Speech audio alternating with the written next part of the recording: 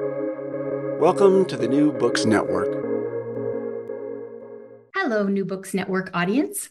Today, I am your host, Erica Monahan, and I have the great pleasure to introduce two historians talking about their new co-written book. The book is called Post-Imperial Possibilities, Eurasia, Eurafrica, Afroeurasia. It was published in 2023 by Princeton University Press by Jane Burbank and Frederick Cooper. Frederick Cooper is Professor Emeritus of History at New York University. His research has focused on 20th century Africa, empires, colonization and decolonization, and citizenship. Among his books are the 2005 Colonialism in Question, Theory, Knowledge, History. He also wrote, which we'll talk about this and to set up our conversation. He co-wrote with his co-author today, Jane Burbank, Empires in World History, Power and the Politics of Difference, which was also published by Princeton University Press in 2010. He has written Citizenship Between Empire and Nation, Remaking France and French Africa, 1945 to 1960. Africa in the World, Capitalism, Empire, Nation State. He has also written recently Citizenship, Inequality, and Difference, Historical Perspectives, and another book that has been reissued in 2019, Africa Since 1940, The Past of the Present. His co-author, Jane Burbank, is also Professor Emerita at New York University. Her areas of research are Russian political culture, law, and empire. She has been studying Russian empire for a very long time, as her bibliography displays. Her first book was Intelligentsia and Revolution, Russian Views of Bolshevism, 1917 to 1922. She followed that up with Russian Peasants Go to Court, Legal Culture in the Countryside, 1905 to 1917. In the wake of the Soviet Union, Soviet Union's collapse in 1991, Jane Burbank has been among the pioneering historians in really starting to question and re-examine questions about Russian empire. In 1998, with co-editor David Ranzel, she put out a volume, Imperial Russia, New Histories for the Empire. Less than a decade later, collaborating with Mark von Hagen, the late historian, and Anatoly Vimnov, she published another important edited volume of essays called Russian Empire, Space, People, Power, 1700 to 1930. As I said before, she and Frederick Cooper co-authored the very important book, Empires in World History, Power and the Politics of Difference, which I know along with many others, have used to great effect in the classroom. And now they've followed it up with this project. So without further ado, I want to come to our authors, and in New Books Network tradition, I would like to thank you both for being here and ask you first to tell us a little bit about how you got into history. And whoever likes to go first is welcome to. Well, I can start because I think I got into history a few years before Jane did. I actually went to university, Stanford, thinking I was going to be a physics major, but I got interested in Africa and history at around the same time, mainly as a consequence of the Vietnam War. This was in the 1960s, and an interest in anti-imperialism and in people's mobilization against various forms of colonial rule. So I started out in a line that I've in some ways ended up in. But once I started, I really got hooked on the history and seeing history not only as possibilities but as constraints. Well, I too ended up in history by a kind of accident, an accident of liberal arts education at Reed College. I decided to take, I was interested in comparative literature, and I decided to take a hard language with a great literature. That would be Russian. So I started out as an undergraduate as a major in Russian literature. And several years later, after many 60s style adventures, I ended up at the Soviet Studies program at Harvard University, the area studies program at that time. And that allowed me to study history, economics, political science, in addition to literature and language. And in taking my a seminar on history, I just discovered my way. I just discovered that this was what I really wanted to do. I wanted to work with real people who had lived as opposed to fictional ones. And so after that, I stayed on the straight and narrow path of studying Russian history. Oh, or should I say the twisted path? Twisted path. Probably better put. Yeah, thank you.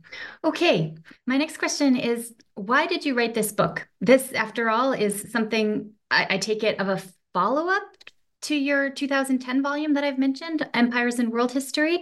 And so I'd like to ask you about how, why, and maybe when you decided to take on such a big collaborative project again. Well, our publisher, Princeton, wanted us to do a sequel to the Empires book, which would have been a kind of end of Empires book.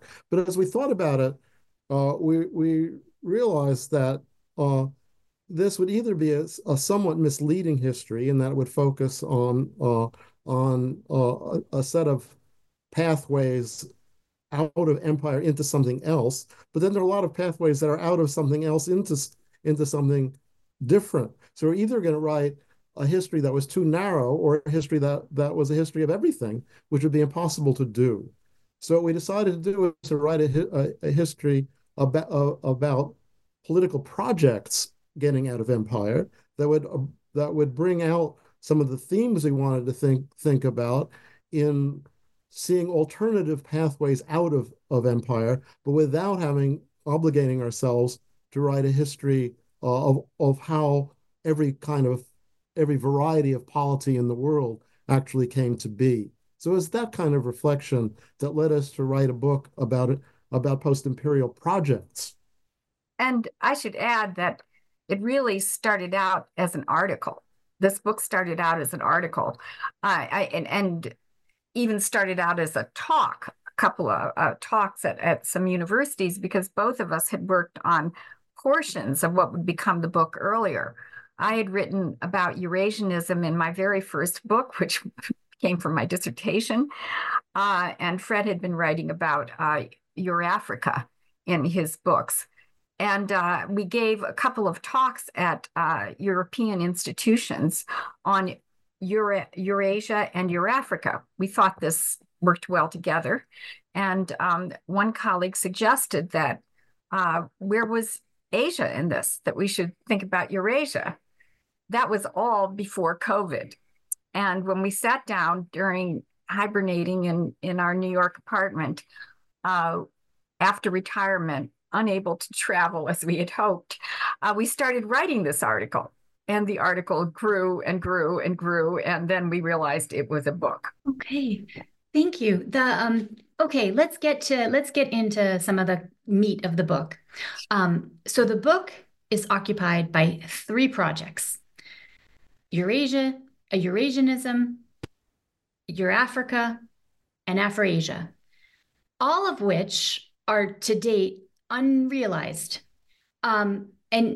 And they emerge, well, at least Eurafrica and Afroasia emerge in a context of decolonization, which is very important. And as an aside, I just want to mention to all the readers out here, I was astounded at the amount of knowledge that goes into this book. I mean, the bang for one's buck in terms of what's in here was so eye-opening and educational, and I'm so grateful that you have done this work, kind of the payoff of having 2 erudite experts putting their heads together on these topics. But so please, if you could, and you can't do it all in the short time we have, but could you lay out for us what these 3 projects are?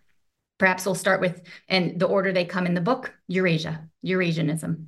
Well, first we could also say that Eurasia is emerged to be a vibrant project in a context, if not decolonization, rather imperial collapse. So first in the 1920s, after the collapse of the Russian Empire, during World War I and the revolutions, the theory of Eurasianism was created and given a name in the 1920s. And I think its most prominent spokespeople emerged at that time. So it's a post-imperial project. And it got a new life at the end of the book. We talk about imperialism redux. Eurasianism redux. It got a comeback again during a period of imperial collapse, this time the collapse of the Soviet Union. So what is it, Eurasianism? I'll try to be brief.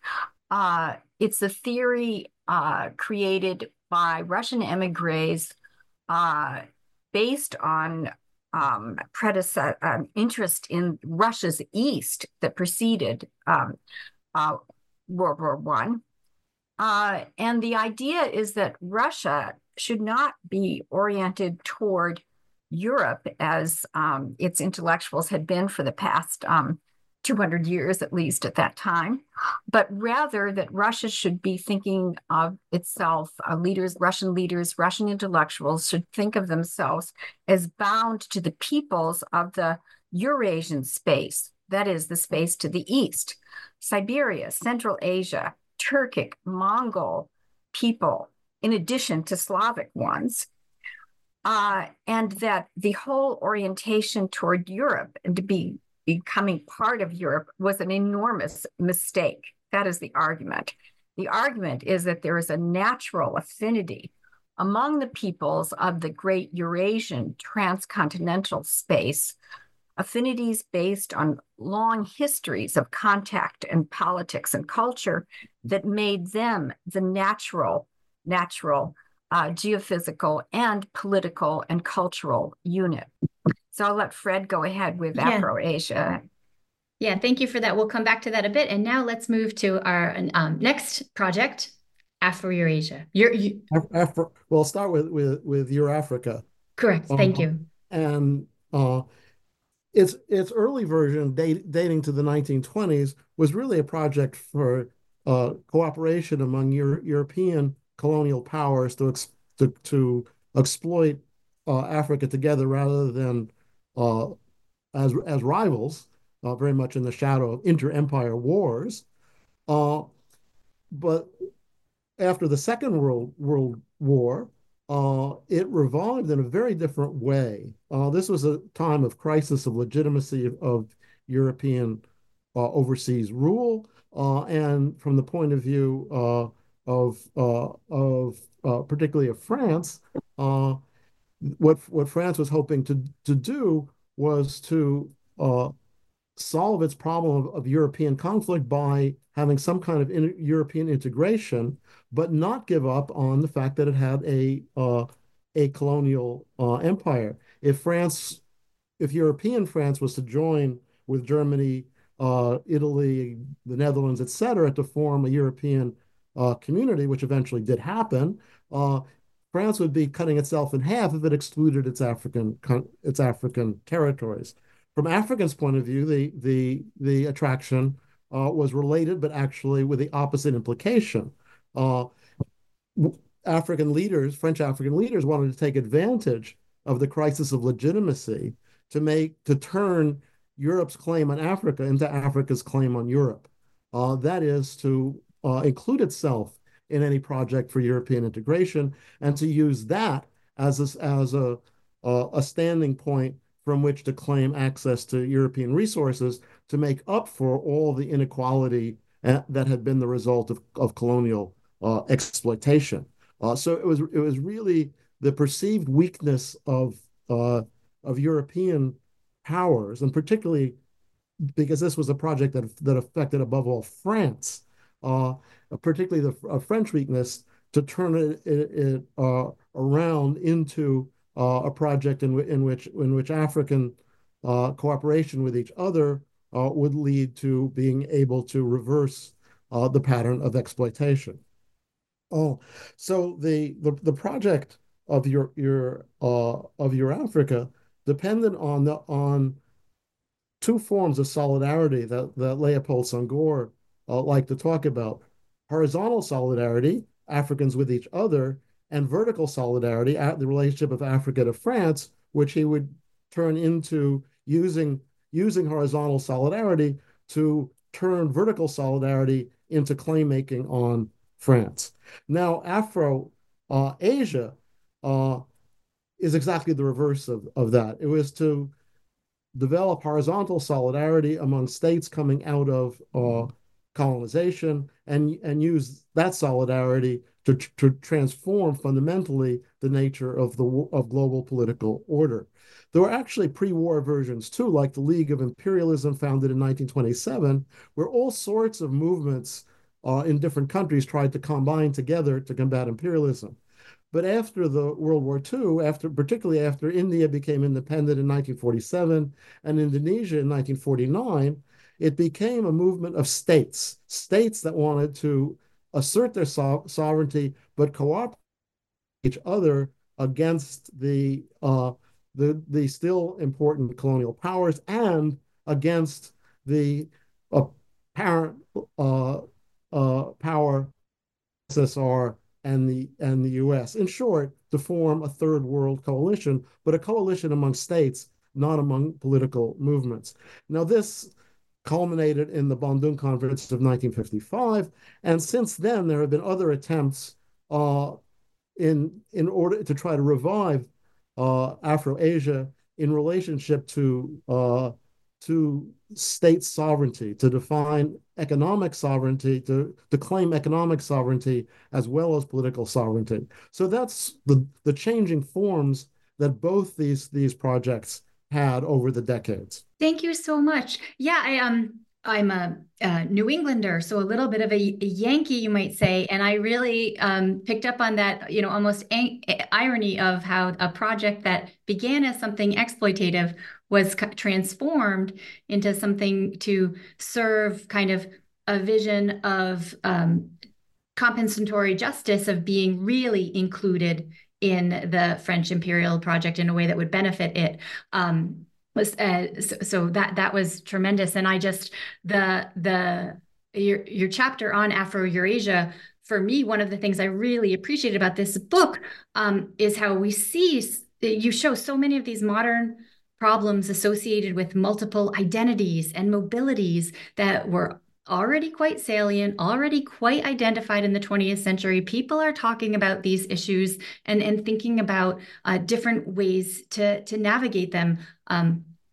So I thought that was really impressive, and I encourage people to read this.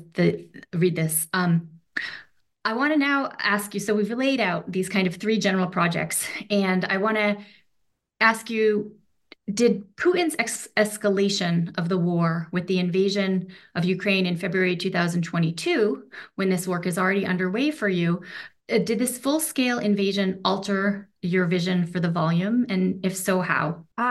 The answer is no. The vision of the volume was already set, and a first draft of the novel was of the book was complete in August 2021. Actually, that ended. The first version of the book ended with Eurasia Redux, the coming back of Eurasianism as a major theory, inspiring the imperial comeback of the Russian Federation. And the final chapter ended with Putin's speech in Crimea in July 2021, in which he uses a vocabulary which I identified very much as coming from the neo-Eurasianists, from Gumilyov in particular, and in which he articulated a position that could be described as Eurasianist to his Crimean audience, to Tatars, to Ukrainians, to Russians in Crimea, where he said, "You're all part of the Russian homeland. You should feel yourselves part of the Russian homeland." And he really laid out the sort of vision of Crimea incorporated into Russia, but with this ideology of a multi-ethnic base of peoples who should belong to Russia. So that was how the first draft of the book ended, with Eurasia making an imperial comeback. And then for those of you in the audience who know Russian historians, my great friend Marina McGilner had read this first draft of the book, and she advised me to do some more work on the recent Eurasianism. So for the next few months, I had been reading a lot about Eurasianism in Russia in the 1990s. And I had been reading Alexander Dugin's text book, published in 1997 under the auspices of the Russian military, a book that lays out the position for Russia to become a Eurasian power and to expand over the whole Eurasian space, and as he says, eventually the world. And also takes a very explicit position on Ukraine, saying that Ukraine must be part of Russia once again. So I had been reading all this Dugin material, and that meant that when Putin declared war in February 2022, I heard Eurasianism all over his speech that others have struggled so much to understand. And so what changed in the book was that we, of course, rewrote the introduction to include the crisis that had been opened up, the world crisis that had been opened up by the war and by this explicit call for a battle against Europe on the part of, and the United States on the part of Russia, and Putin's insistence that small states did not have their right to determine their own sovereign course. And it included, of course, it changed the end of the book to the extent that we covered the first year of the war on Ukraine and the various countercurrents that the war released. But overall, in terms of the argument of the book, it did not change. Okay. Thank you. Yeah, because in the introduction of the book, for example, you so poignantly feature the remarks of the Kenyan ambassador, Martin Kimani, in the wake of Putin's angry arguments against Ukraine's existence. And that made me think that that in that moment really ties together nicely. Maybe what did Kimani have to say to the UN? Well, his argument was that Africa had decolonized, that it had decolonized into a whole group of separate states, and that they had ever since respected each other's borders. So his argument was addressed to Russia's violation of the sovereignty of Ukraine in the invasion of February 2022. He basically acknowledged had been set artificially by colonization, not in relationship to any particular patterns of African culture, but that Africans had learned to live with that. And that there have been, and he was quite right about this, relatively few conflicts in Africa over borders, and relatively few cases of one state being absorbed into another, one state seceding from another. Now, up to that point, everything he said was quite accurate, and a very powerful argument about whatever one's history, that sovereignty really matters and should be protected.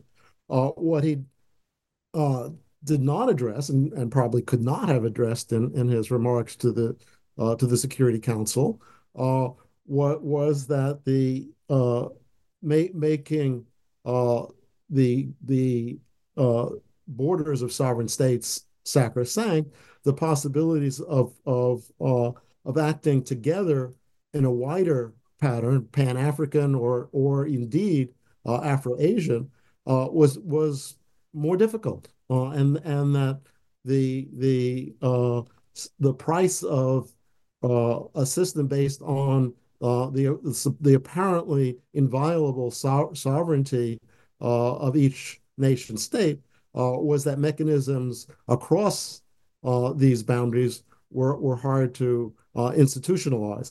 Most important of which was that the inequality between the ex-colonial and the ex-colonized states became a matter of concern within each state rather than for a global community as a whole. So European powers, in freeing, one might say, their states from colonial rule, they also freed themselves from any obligation to the people of those states for economic and social progress.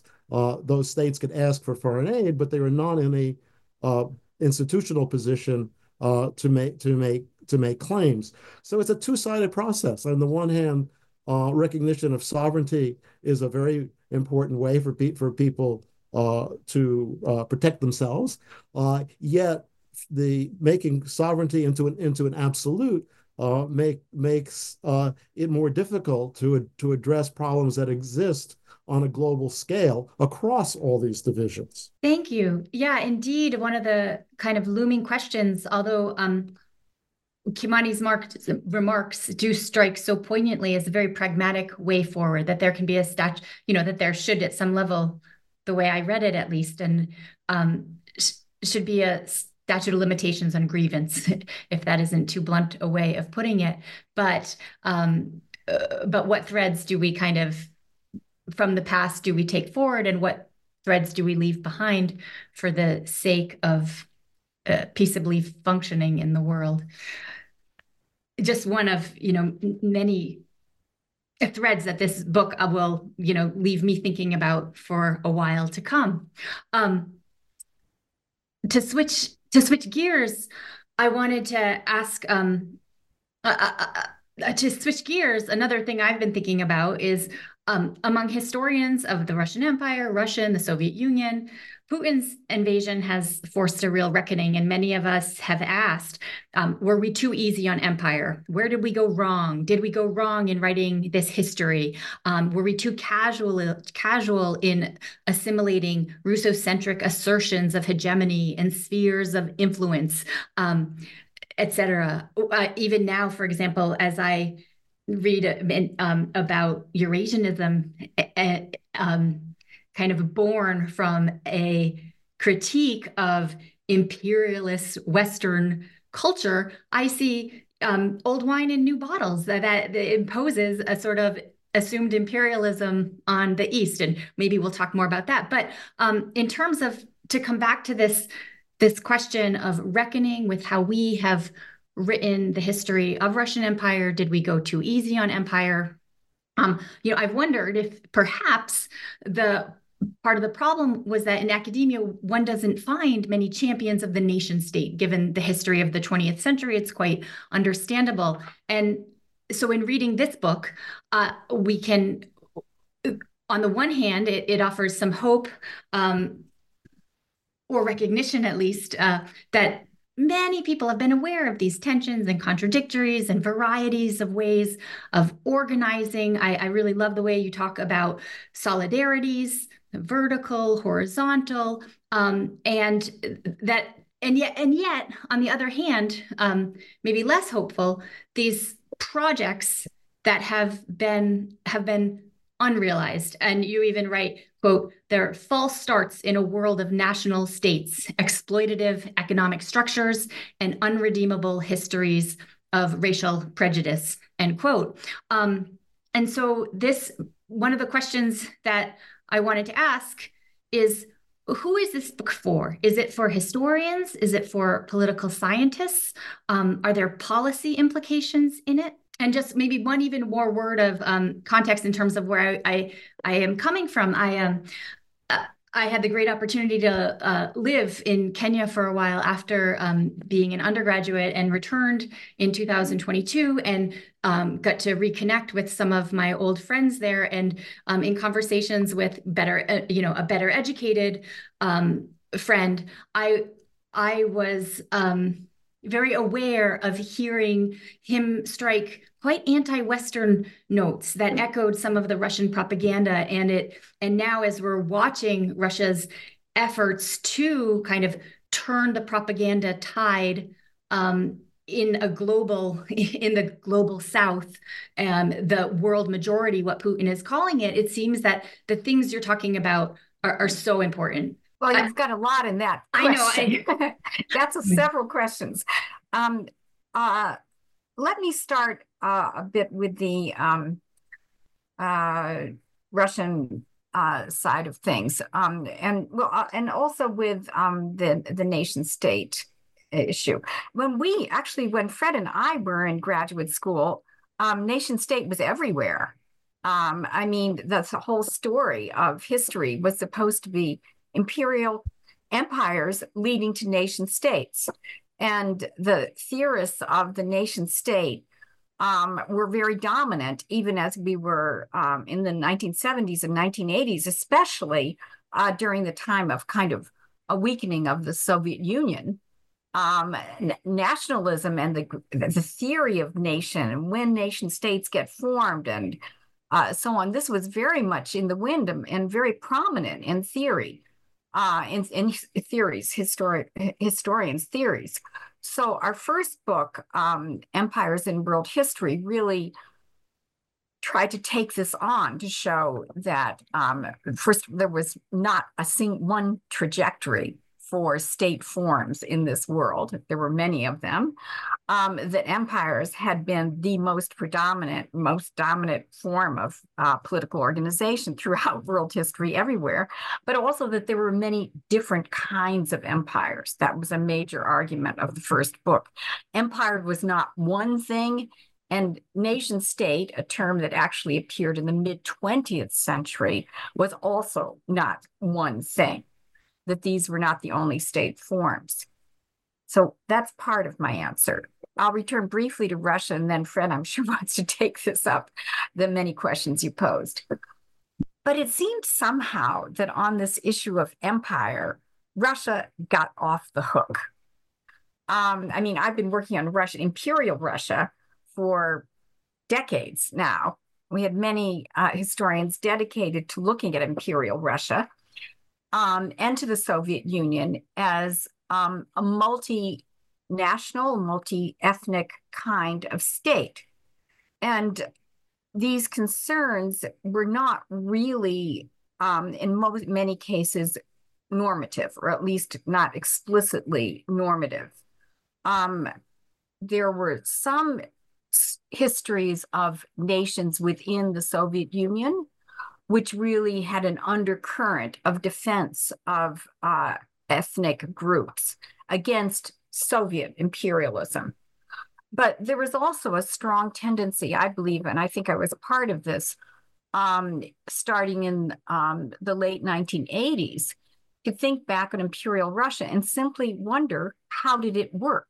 How did it work without a normative judgment about politics? And to some extent, that query about how did it work extended to the Soviet Union. At the same time, when there was a deep interest in colonialism and empire in the 1980s and 1930s in the rest of the world, the Soviet Union would get a little off the hook. In other words, most books concerning colonialism were about the first and third world, not the second world. And Eurasianism in some ways is the perfect example of this, the Soviet Union getting off the hook of being an empire. Because Eurasianism, beginning in the 1920s, when Trubetskoy theorized it, was an anti-imperial ideology. It was against European empire. And Trubetskoy's arguments about why Russia should turn to the East depended on his sense that European imperialism was wrecking the world. Trying to catch up with Europe was a big mistake. It was dividing people within countries, and that Russia had an affinity with the peoples to the east. And his great work, which I hope everyone should read, 1920 work, Europe and Humanity, the title itself gives you an idea of how he was arguing. Humanity was one thing, Europe was imperial in another. And he ends this book with a call for a revolution of people around the world against Europeans. He was not pro-Soviet, but this notion that whatever came next in Russia was against empire and anti-imperial stuck very strongly and could be articulated by Soviet leaders themselves. And what's different with Eurasianism in the late 1980s and early 1990s is that on the one hand, empire itself can be seen as a positive concept. That's what Dugin is saying. Alexander Dugin is saying, Russians are imperial people. We are empire. Empire is the correct form. And he completely dismisses the idea of the nation state.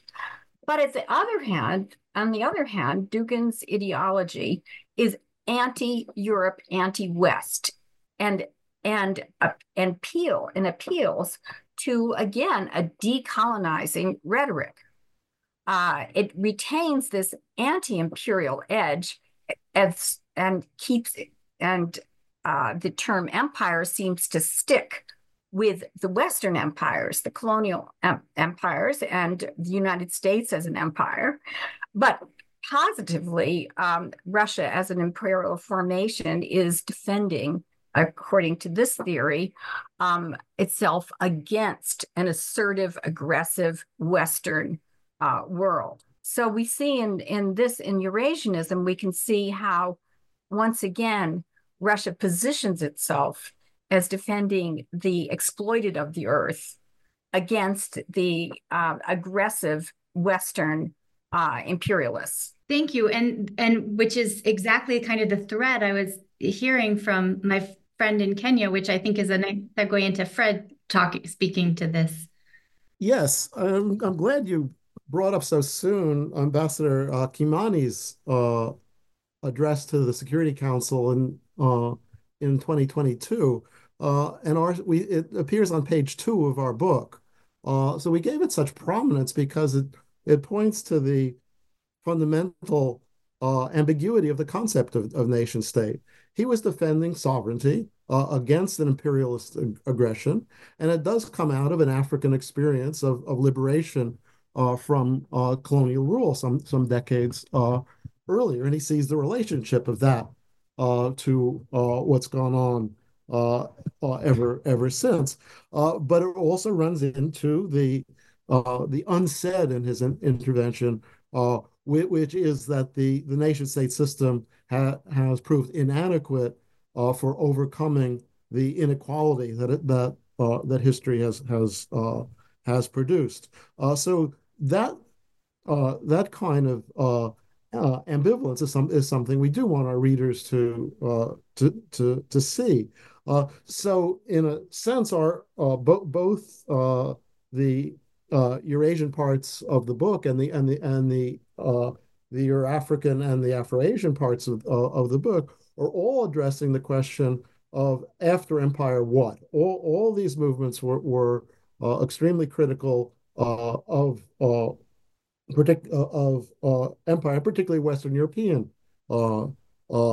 empire, but they pose the question of what could come next. And it's important to remember that both the movements, both the Eurafrican and the Afroasian movements, were alive and indeed at their height of strength in the 1950s. So any kind of narrative of world history that tries to assume that you're going for empire to nation state in some kind of trans-historical process, maybe from the Westphalia treaties of 1648 or the French Revolution of 1789, or maybe it's the invocation of self-determination in the peace talks after World War I in 1919. All these assumptions of a linear trajectory are inadequate, and that people were searching for other ways of organizing a post-imperial future as late as the second half of the 20th century, that is in effect the pathos of this book. They're trying to show the importance of these imaginaries and the constraints on what to do with them. The Eurasian one becomes perverted into a call for reconstituting empire. The other two are constrained by the remaining power of the North American and Western European states, their economic power, their continued domination of international institutions, which make it very difficult for the alternatives to come forth. And the nation state has not proven to be a clear stepping stone to a more egalitarian future. So the question that both the Afroasian movement raised the question of whether by the combined forces of states acting together could fundamentally change the order, and that was a big attempt in the 1970s under the name of New International Economic Order, which was shot down by the major powers and never in the First World, and never got the backing of the Second World in the 1970s. The Eurafrican politics was an attempt to bring about change by the strategy of maintaining relations, to take an unequal relationship, a vertical relationship, to use Senghor's language, and to turn it around, to make it work in the opposite direction from what it had. And the failure of that project has left the African countries that were involved in it in a position of being unable to overcome the obstacles to their assertion of their desires for economic progress. And in some ways, the continued arguments, the continued anti-colonialism that you see among African youth 60 years after the formal end of colonization reflects frustration with the form that decolonization has actually taken, with the limitations that its form has taken, that has not enabled it to be, that has not enabled Africans to be in the position to make effective the claims they had on the resources they need to improve the lives of most people on the continent. Thank you. I want to ask you to maybe talk about Leopold Senghor a little bit more. He's an important figure in your discussion of Eurafrica, who a very sympathetic figure, who nonetheless goes on to be the president of Senegal and maintain power for a quarter of a century thereabouts, creating a single party state. And you mentioned, this was one of Lenin's ideas that took root.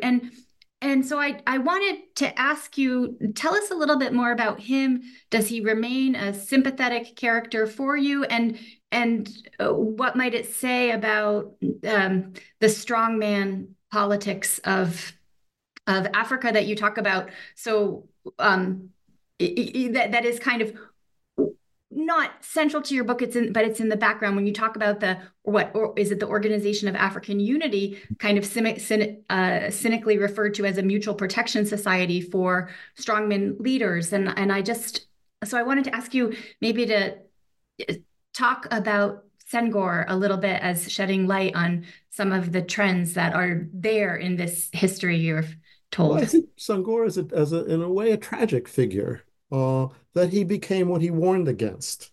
Senghor uh, understood the risks of confining politics to territorial boundaries. And one of the uh, things he hoped for in having a layered approach to sovereignty rather than an absolutist approach to sovereignty uh, was that rights could be guaranteed at a higher level of the polity than that in which politicians were going after each other's throats. So he thought that his vision of a Euro-African future was that each territory would have executive and a legislature. There would be an African federation, which would be his expression of horizontal solidarity of Africans. This would also be institutionalized with an executive and a legislature. And the third layer would be what used to be the French Empire and would become a confederation of equal states, one of which was the African Federation. When this did not come to pass, what Senghor was left with was the bottom of those three layers only, and that is Senegal as a sovereign national state. Uh, and what and Senghor became a prime actor in exactly the kind of politics that he feared. There would be a zero-sum struggle for power. That one of the few resources that Senegal would have would be its sovereignty, its ability to control relations between the territory and the outside world. And Senghor he didn't fall into the trap, he leapt into it, and became the kind of practitioner of zero-sum politics in Senegal that he had feared would happen if that was the only form in which sovereignty could take. So 2 years after he became president of independent Senegal, he not only fired his leading ally in the political struggles up until that point, Mamadou Dia, but put him in prison, where he stayed for over a decade. And he abolished multiple parties and became a single party ruler. He repented of that. He eventually did reinstate multipartism, and unlike many of his fellow leaders of Africa, he did in 1980 take an honorable retirement, but he stayed way too long in power and repressed dissent. So the critiques of him are fully of what he did in power, I think, are entirely justified. What remains is his own understanding that he elaborated before he came to power over the types of over the different options, different political possibilities that existed, and the dangers of the one that he ended up with. So I think thinking about Senghor as political theorist, and I think his notions of horizontal and vertical solidarity and the relationship between the two is an insight that is important not only for his own political movements, but for the world in general. We are dealing with a relationship of vertical and horizontal solidarities in our politics all the time, and we need to think clearly about their implications. I think Senghor gives us an important lesson in political theory for that. And I think the effort that he tried to make, his effort at political imagination, is something that's extremely important. But none of it belittles the fact that as the leader of a territorially defined state, he engaged in the same practices that many of his fellow leaders did, which were authoritarian. Thank you. The book gives a lot of attention to space and talks about territory. One question I wanted to ask deals with the Russian Empire. And I wanted to ask, in your view, did the Russian Empire fail at the periphery? You talk about the revolt in Central Asia in 1916, and I think on page 68, I noticed you wrote, the empire had indeed collapsed, imploding on itself when Central Asians rebelled against Russian settlers in 1916. And yeah, so in terms of space and the collapse of the Russian Empire, did the empire fail at the periphery? So right now we're talking about the Russian Empire of the Romanovs and its end in 1917. I think it would be too strong to say that the empire collapsed because of rebellion at the peripheries, rather that its embeddedness in a world system of empires, which themselves exploded in World War I, was the critical factor. Because if we look at the ambitions and the organization of people in the Russian Empire in the early 20th century, it's not clear that peoples at the borders had either the capacity or the wish to bring the whole empire down. After all, it was an empire rebellion even against Russian settlers in Central Asia. It wasn't necessarily a rebellion for an independent state of some type. So what I would emphasize in terms of the imperial collapse was the system of empires, rival empires, that failed to order the world and indeed broke open with World War I, which then exploded the deals that kept the Russian Empire together.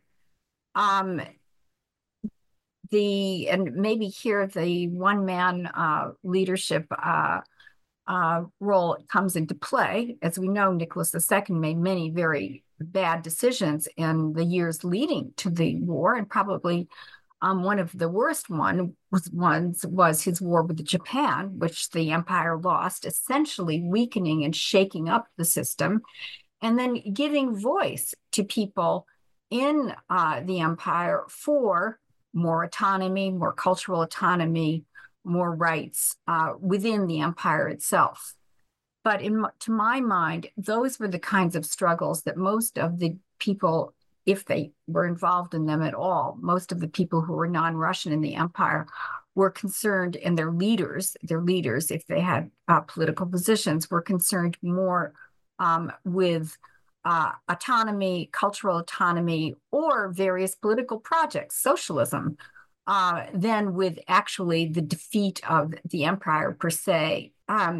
Drafting Muslim soldiers was a big step in bringing about the weakness of the Russian Empire. The persecution of Ukrainians and Ukrainian language for the last 50 years before the war was also part of the configuration of power that allowed the political leaders to attack the Romanovs in 1917. But we have to remember that probably the most important event of bringing down the Russian Empire was the February Revolution, 1917, when fundamentally the political elite deserted the Romanovs, but they deserted them with many different goals, and not necessarily that of a reconfiguration of independent states. That, on the other hand, was exactly what happened in 1991. That once again, when the empire was failing to fulfill the desires of its leaders, its elites from many different parts of the Soviet Union, when we see tremendous discontent on the part of people in Soviet elites with their position in the world, their level of their standard of living, and so on, that in the 1991, when the empire came back, we do see then elites well-positioned in the 14 other republics of the Soviet Union then had an ideology, a nation-state ideology, which they could mobilize to take the empire apart. Thank you. Yeah, indeed, such a complex, both times in 1917 and 1991, such a complex phenomenon. So I want to next ask you about, well, let's see. So you talk about in your book how the wealth inequality in the world today is as stark as it was in the early 20th century, on the verge of the Russian Revolution, which you were just talking about.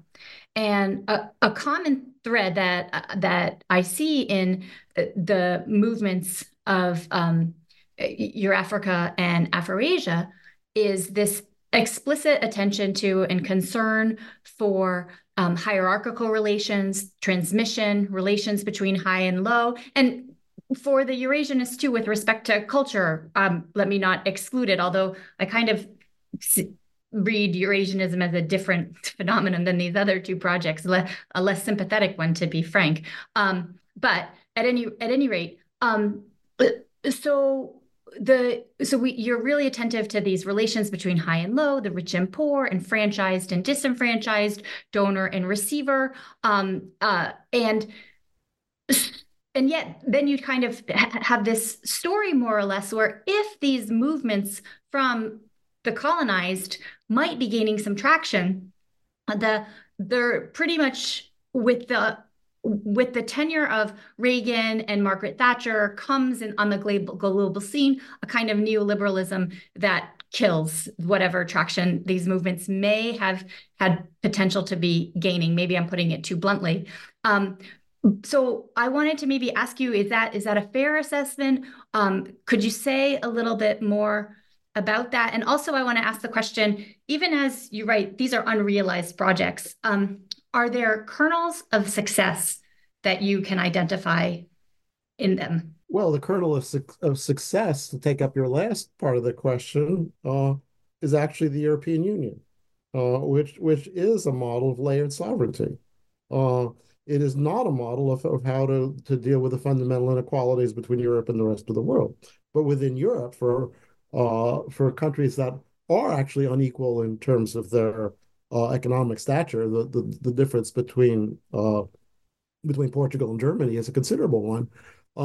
But it is a structure that recognizes the sovereignty of the component states, but has supranational structures and an idea of Europe that is supposed to transcend that. Now that's problematic in more ways than one, not least of which is the idea that you should build a wall around the whole thing and keep everybody else out, which many people within the union seem to be promoting. But nonetheless, there is a possibility that of taking a less than absolutist view of sovereignty and see that functions can be divided at different levels, and then institutions, including courts, can be developed at the level of a union rather than within individual national states.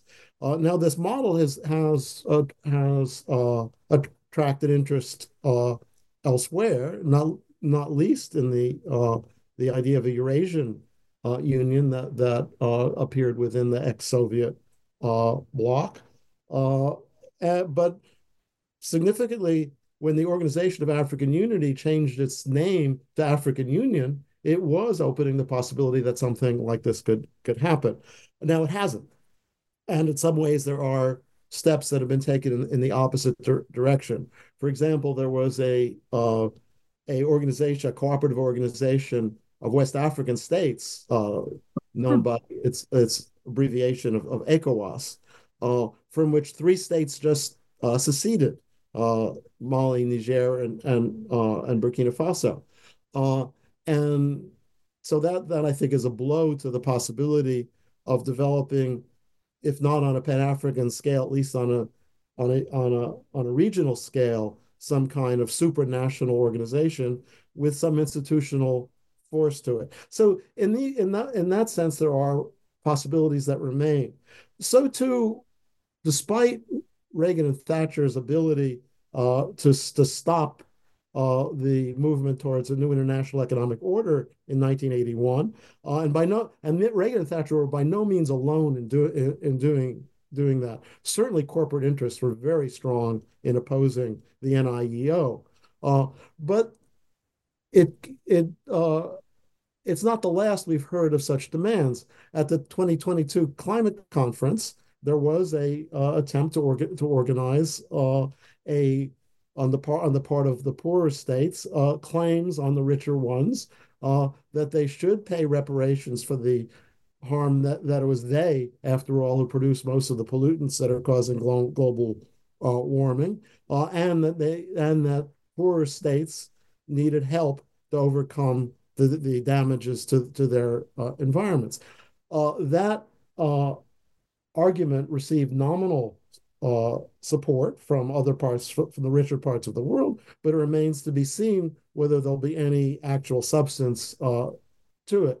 So the arguments that came out of Afro-Asian movements, for example, including the movement for the new international economic order of the 1970s, those arguments have not gone away, nor has the institutional possibility that the European Union represents disappeared. It's a troubled body, but to be sure, but in some ways it's shown more strength in the recent crisis than it had before.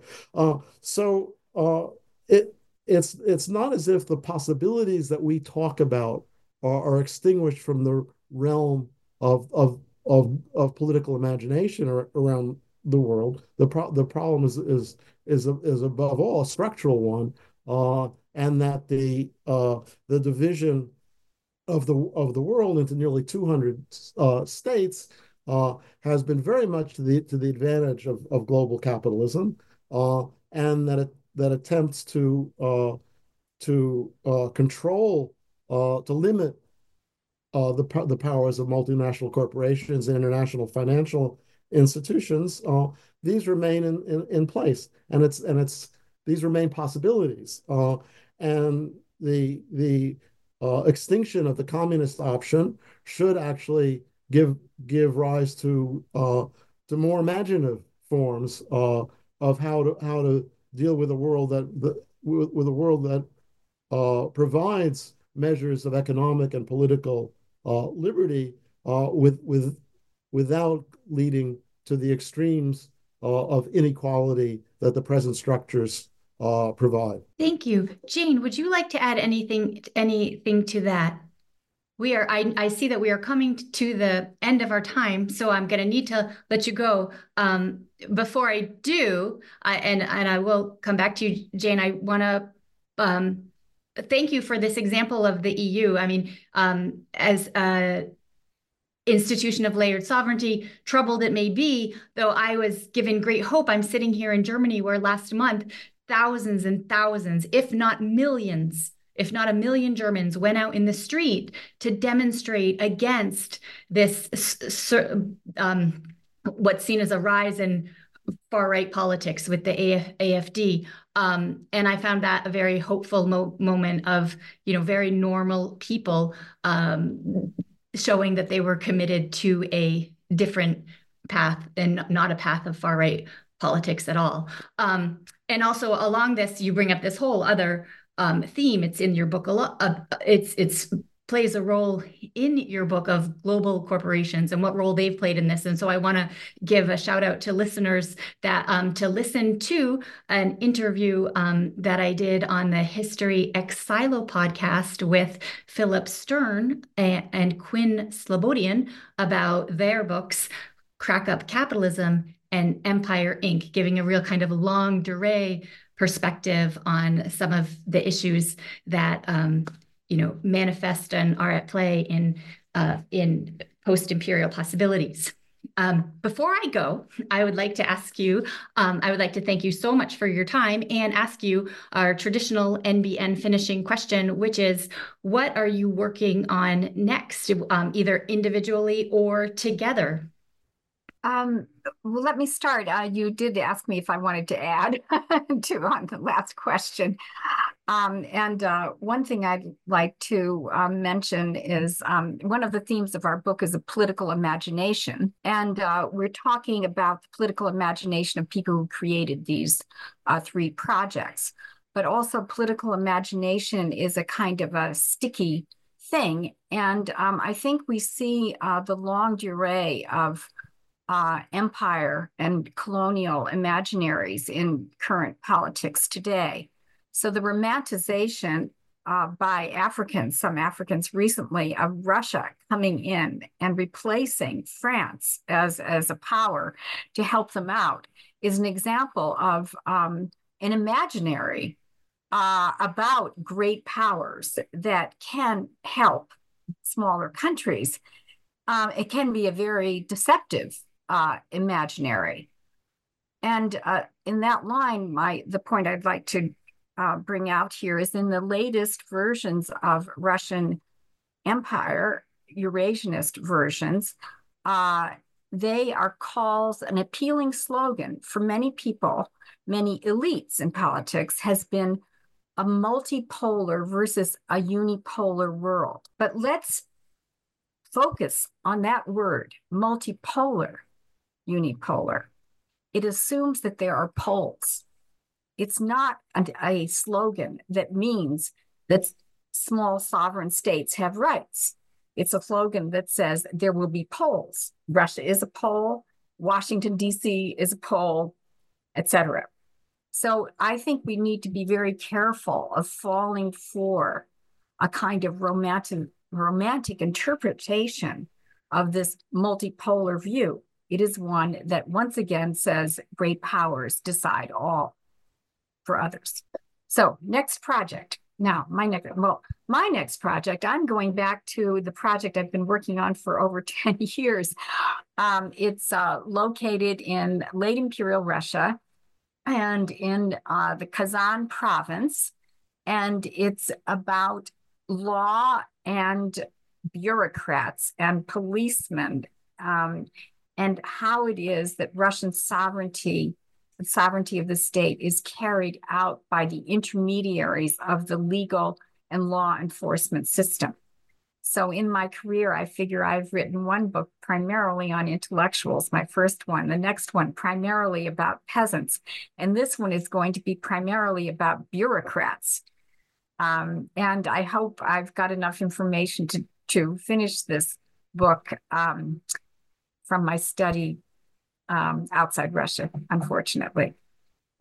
Oh, well, I do too. And I very much look forward to reading it. I think it's a terrific approach, especially as people talk about maybe a post-Putin alternative being the technocratic state. So we do well to focus on those bureaucratic actors. Fred, how about you? Well, I don't have an archival monographic type project that I wanted to do. I think now that I'm years into retirement, I'm content to pursue a mode of you might call reflective and to think more about some issues that I've written about. And people ask me to revisit some of the themes that I've worked on in the past. I was just asked to go back to some of my earlier work on labor history and write about in a way that might interest some trade unionists who are thinking of precedents outside of the European field for how to talk about issues in labor history. And similarly on some of my past work, particularly my book Colonialism in Question that was published in 2005, two different people have asked me to reflect back on that from a more recent vantage point. So I think I'll do a number of exercises like that and try to maintain a reflective view on some of the major issues in historical and political scholarship that have interested me over the years. Well, thank you so much. Judging from all of your works and so far, the contributions that you both have made individually and collectively have been tremendous. I encourage all of our readers to, if you've appreciated today's conversation, pick up a copy of Post-Imperial Possibilities. There is much, much to learn in here that we didn't even get to. And Jane and Fred, thank you so much for your time today. Thank you for giving us this opportunity. Bye-bye.